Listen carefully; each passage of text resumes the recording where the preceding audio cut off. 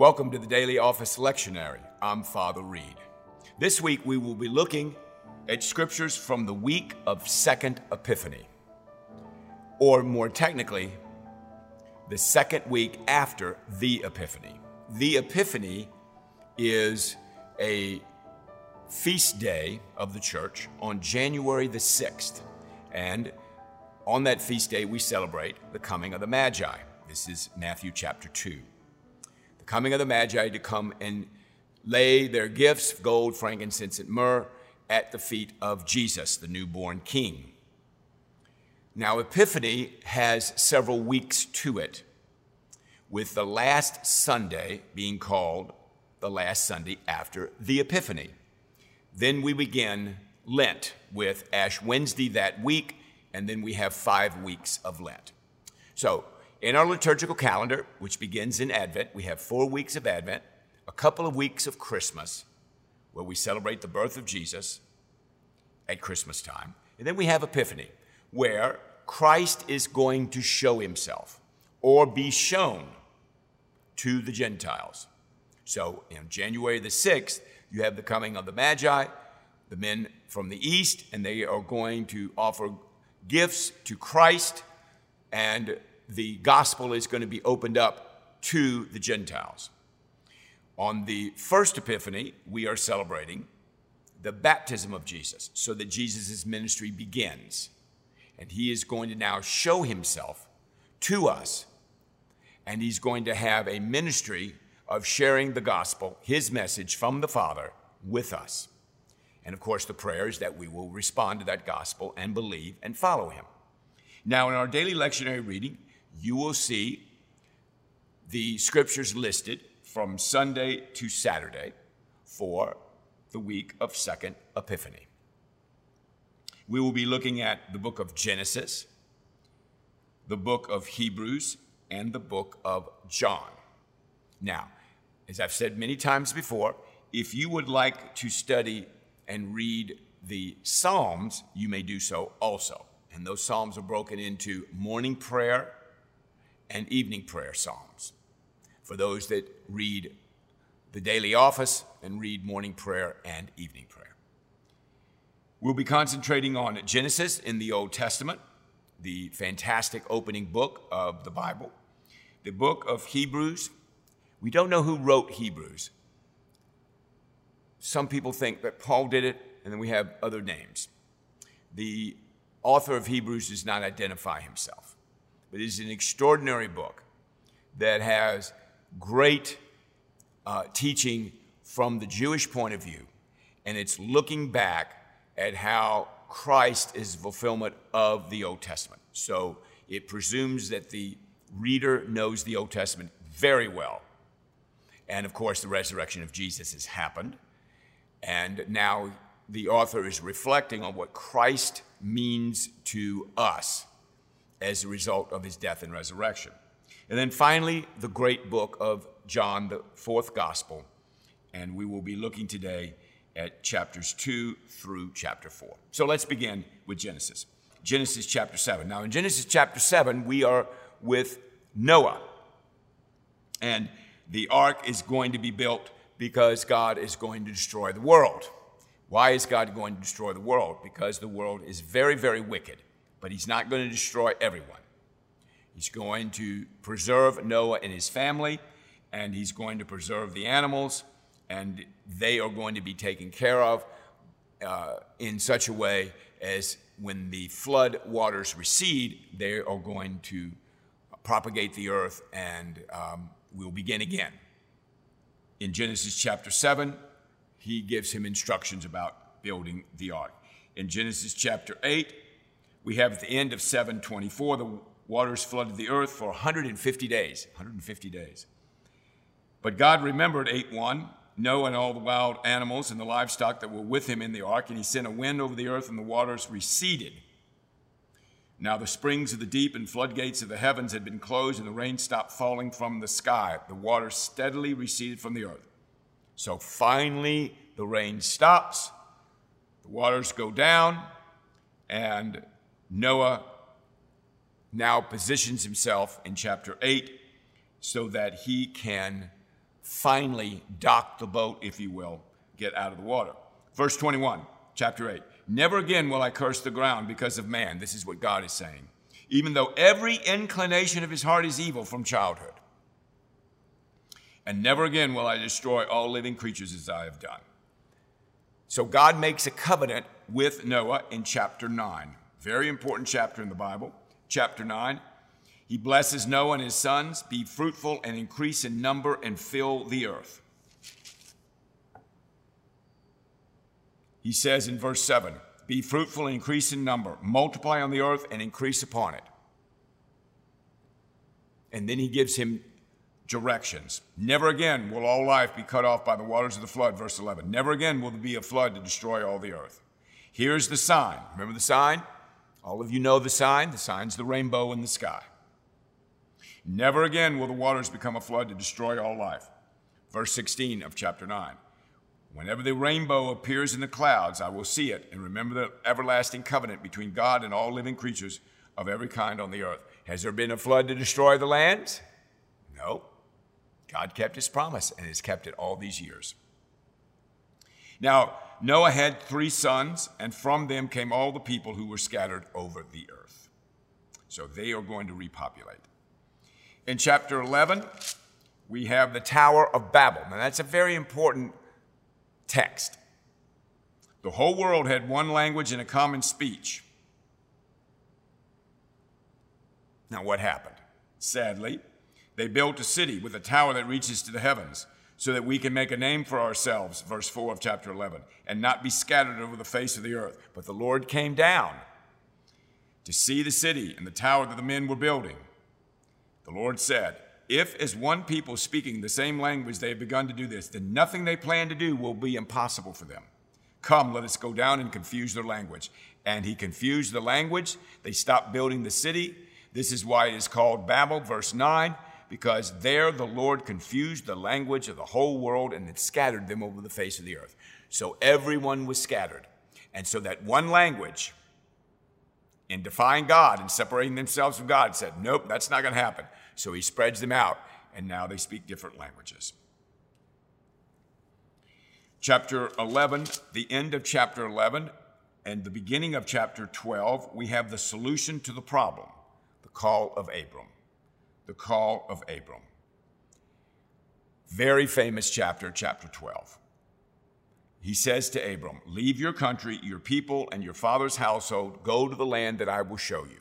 So this is how God is going to restore man to himself, by calling the people of Israel to him. And out of the people of Israel will be the Messiah, who is going to save them from their sins. We just celebrated that for Christmas. I will make you a great nation and will bless you. I will make your name great. You will be a blessing. I will bless those who bless you. Whoever curses you, I will curse, and all peoples on the earth will be blessed through you. So in subsequent weeks, we're going to be looking at the exploits and the journey of Abram, whose name is going to be eventually changed to Abraham, and how God is going to use him to deal with man's sin and man's need for a Savior. So enjoy these very important chapters in Genesis. All right, let's go to Hebrews. Now, Hebrews is not an easy book, as I said last week. It's not an easy book. Read it slowly. You might have a Bible that has study notes at the bottom of the page. And what you want to get out of it is the importance of Christ and how much better he is than all the Jewish offerings, and how he is the one to whom God would use to save us from our sins. He is the Messiah. He is the one that God has called. Chapter 4:14. Therefore, since we have a great high priest who has gone through the heavens, Jesus, the Son of God, let us hold firmly to the faith we profess. That's a great line.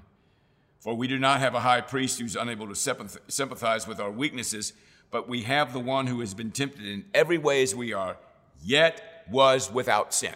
In several places in Hebrews, it says Jesus did not sin. That's very important. Let us then approach the throne of grace with confidence, so that we may receive mercy and find grace to help us in our time of need. So the author is imploring us to go to Christ, because Christ is the ultimate sacrifice. Christ has been risen from the dead. Christ has saved us. Christ is the Messiah. He is our Savior, our Lord. We are to go to him. Those words of the end of chapter 4 are very, very nice. In chapter 5, he continues to share more about sacrifices and gifts, and quoting, as you'll probably guess, quoting lots of Old Testament scriptures, the order of Melchizedek, which we see in Genesis. He says in verse 8, although he was a son, he learned obedience from what he suffered, and once made perfect, he became the source of eternal salvation for all who obey him, and was designated by God to be a high priest in the order of Melchizedek. Well, you have to go back and study who Melchizedek is in Genesis to appreciate fully that comment, that text, that truth. The key I want you to get this day is he became the source of eternal salvation to all who obey him. Christ is the one through whom God has sent in order to save us, as I said repeatedly today, to save us from our sins. In chapter 6, we need to leave, in chapter 6, verse 1, the elementary teachings about Christ and go on to maturity. And so maturity is going to be defined in Hebrews as following Christ and giving ourselves to Christ and being in Christ. Okay? We continue on in chapter 7 with Melchizedek again. This Melchizedek, verse 1, was king of Salem and priest of God Most High. Now, there's a mystery about who Melchizedek was. Not all scholars agree about who he was. But he was an extraordinary person. He met Abraham returning from the defeat of the kings and blessed him. And Abraham gave him a tenth of everything. His name means king of righteousness, king of Salem, which means king of peace. Like the Son of God, he remains a priest forever. And so Abraham had this extraordinary relationship, if you will, or encounter with him, in which he gave him a tithe, you've heard of that word, of what he owned. So Jesus, it says at the end, in the middle and the end of chapter 7, is like Melchizedek. You are a priest forever in the order of Melchizedek. Verse 23, there were many of those priests since death prevented them from continuing in office. But Jesus lives forever. He has a permanent priesthood. So the whole idea about priesthood is a very important concept in Hebrews. Therefore, he is able to save completely those who come to God through him, because he always lives to intercede with him. Not only has Christ died for our sins, interceded for us, is a priest forever in the order of Melchizedek. The Messiah, the Lord of history, the Son of God, the Son of Man, in the Jewish practices that are set up in the Old Testament, Jesus fulfills them. He sacrificed their sins once for all when he offered himself, the second half of verse 27 of chapter 7. So we don't have to have blood and goats. We don't have to have an annual sacrifice anymore. Jesus took care of it forever when he offers himself. And verse 28 is fabulous. For the law appoints as high priests men who are weak, but the oath, which comes after the law, appointed the Son, who has been made perfect forever. So the Son is the perfect high priest, and he fulfills the obligations of God perfectly once and for all and eternally. So we don't have to keep doing the same thing over and over again. This is the immense value of Jesus Christ. Enjoy your reading in Hebrews. Read slowly. Don't be discouraged by sometimes the difficulty of it. Now, speaking of the lack of difficulty and the profundity of the scriptures, John is amazing. And we continue our work with John.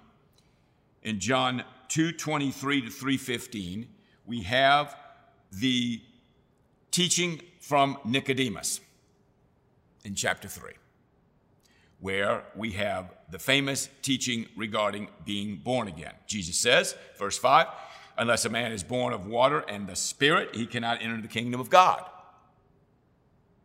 Wow, that's a pretty significant teaching. I can't enter the kingdom of God unless I'm born of water and the Spirit. What does that mean? You must be born again, verse 7. You must be born again. How can this be? Nicodemus says in verse 9. Jesus says, you are Israel's teacher. You don't understand these things? Now, if you want it simply and clearly, the second half, or the verse 15, everyone who believes in him may have eternal life. Everyone who believes in Jesus has eternal life. And of course, in the famous 3:16, God so loved the world that he gave his one and only Son, that whoever believes in him should not have perished but have eternal life. Where is eternal life located? In the Son. Why? Because of what he has done for us. This is the Hebrew text.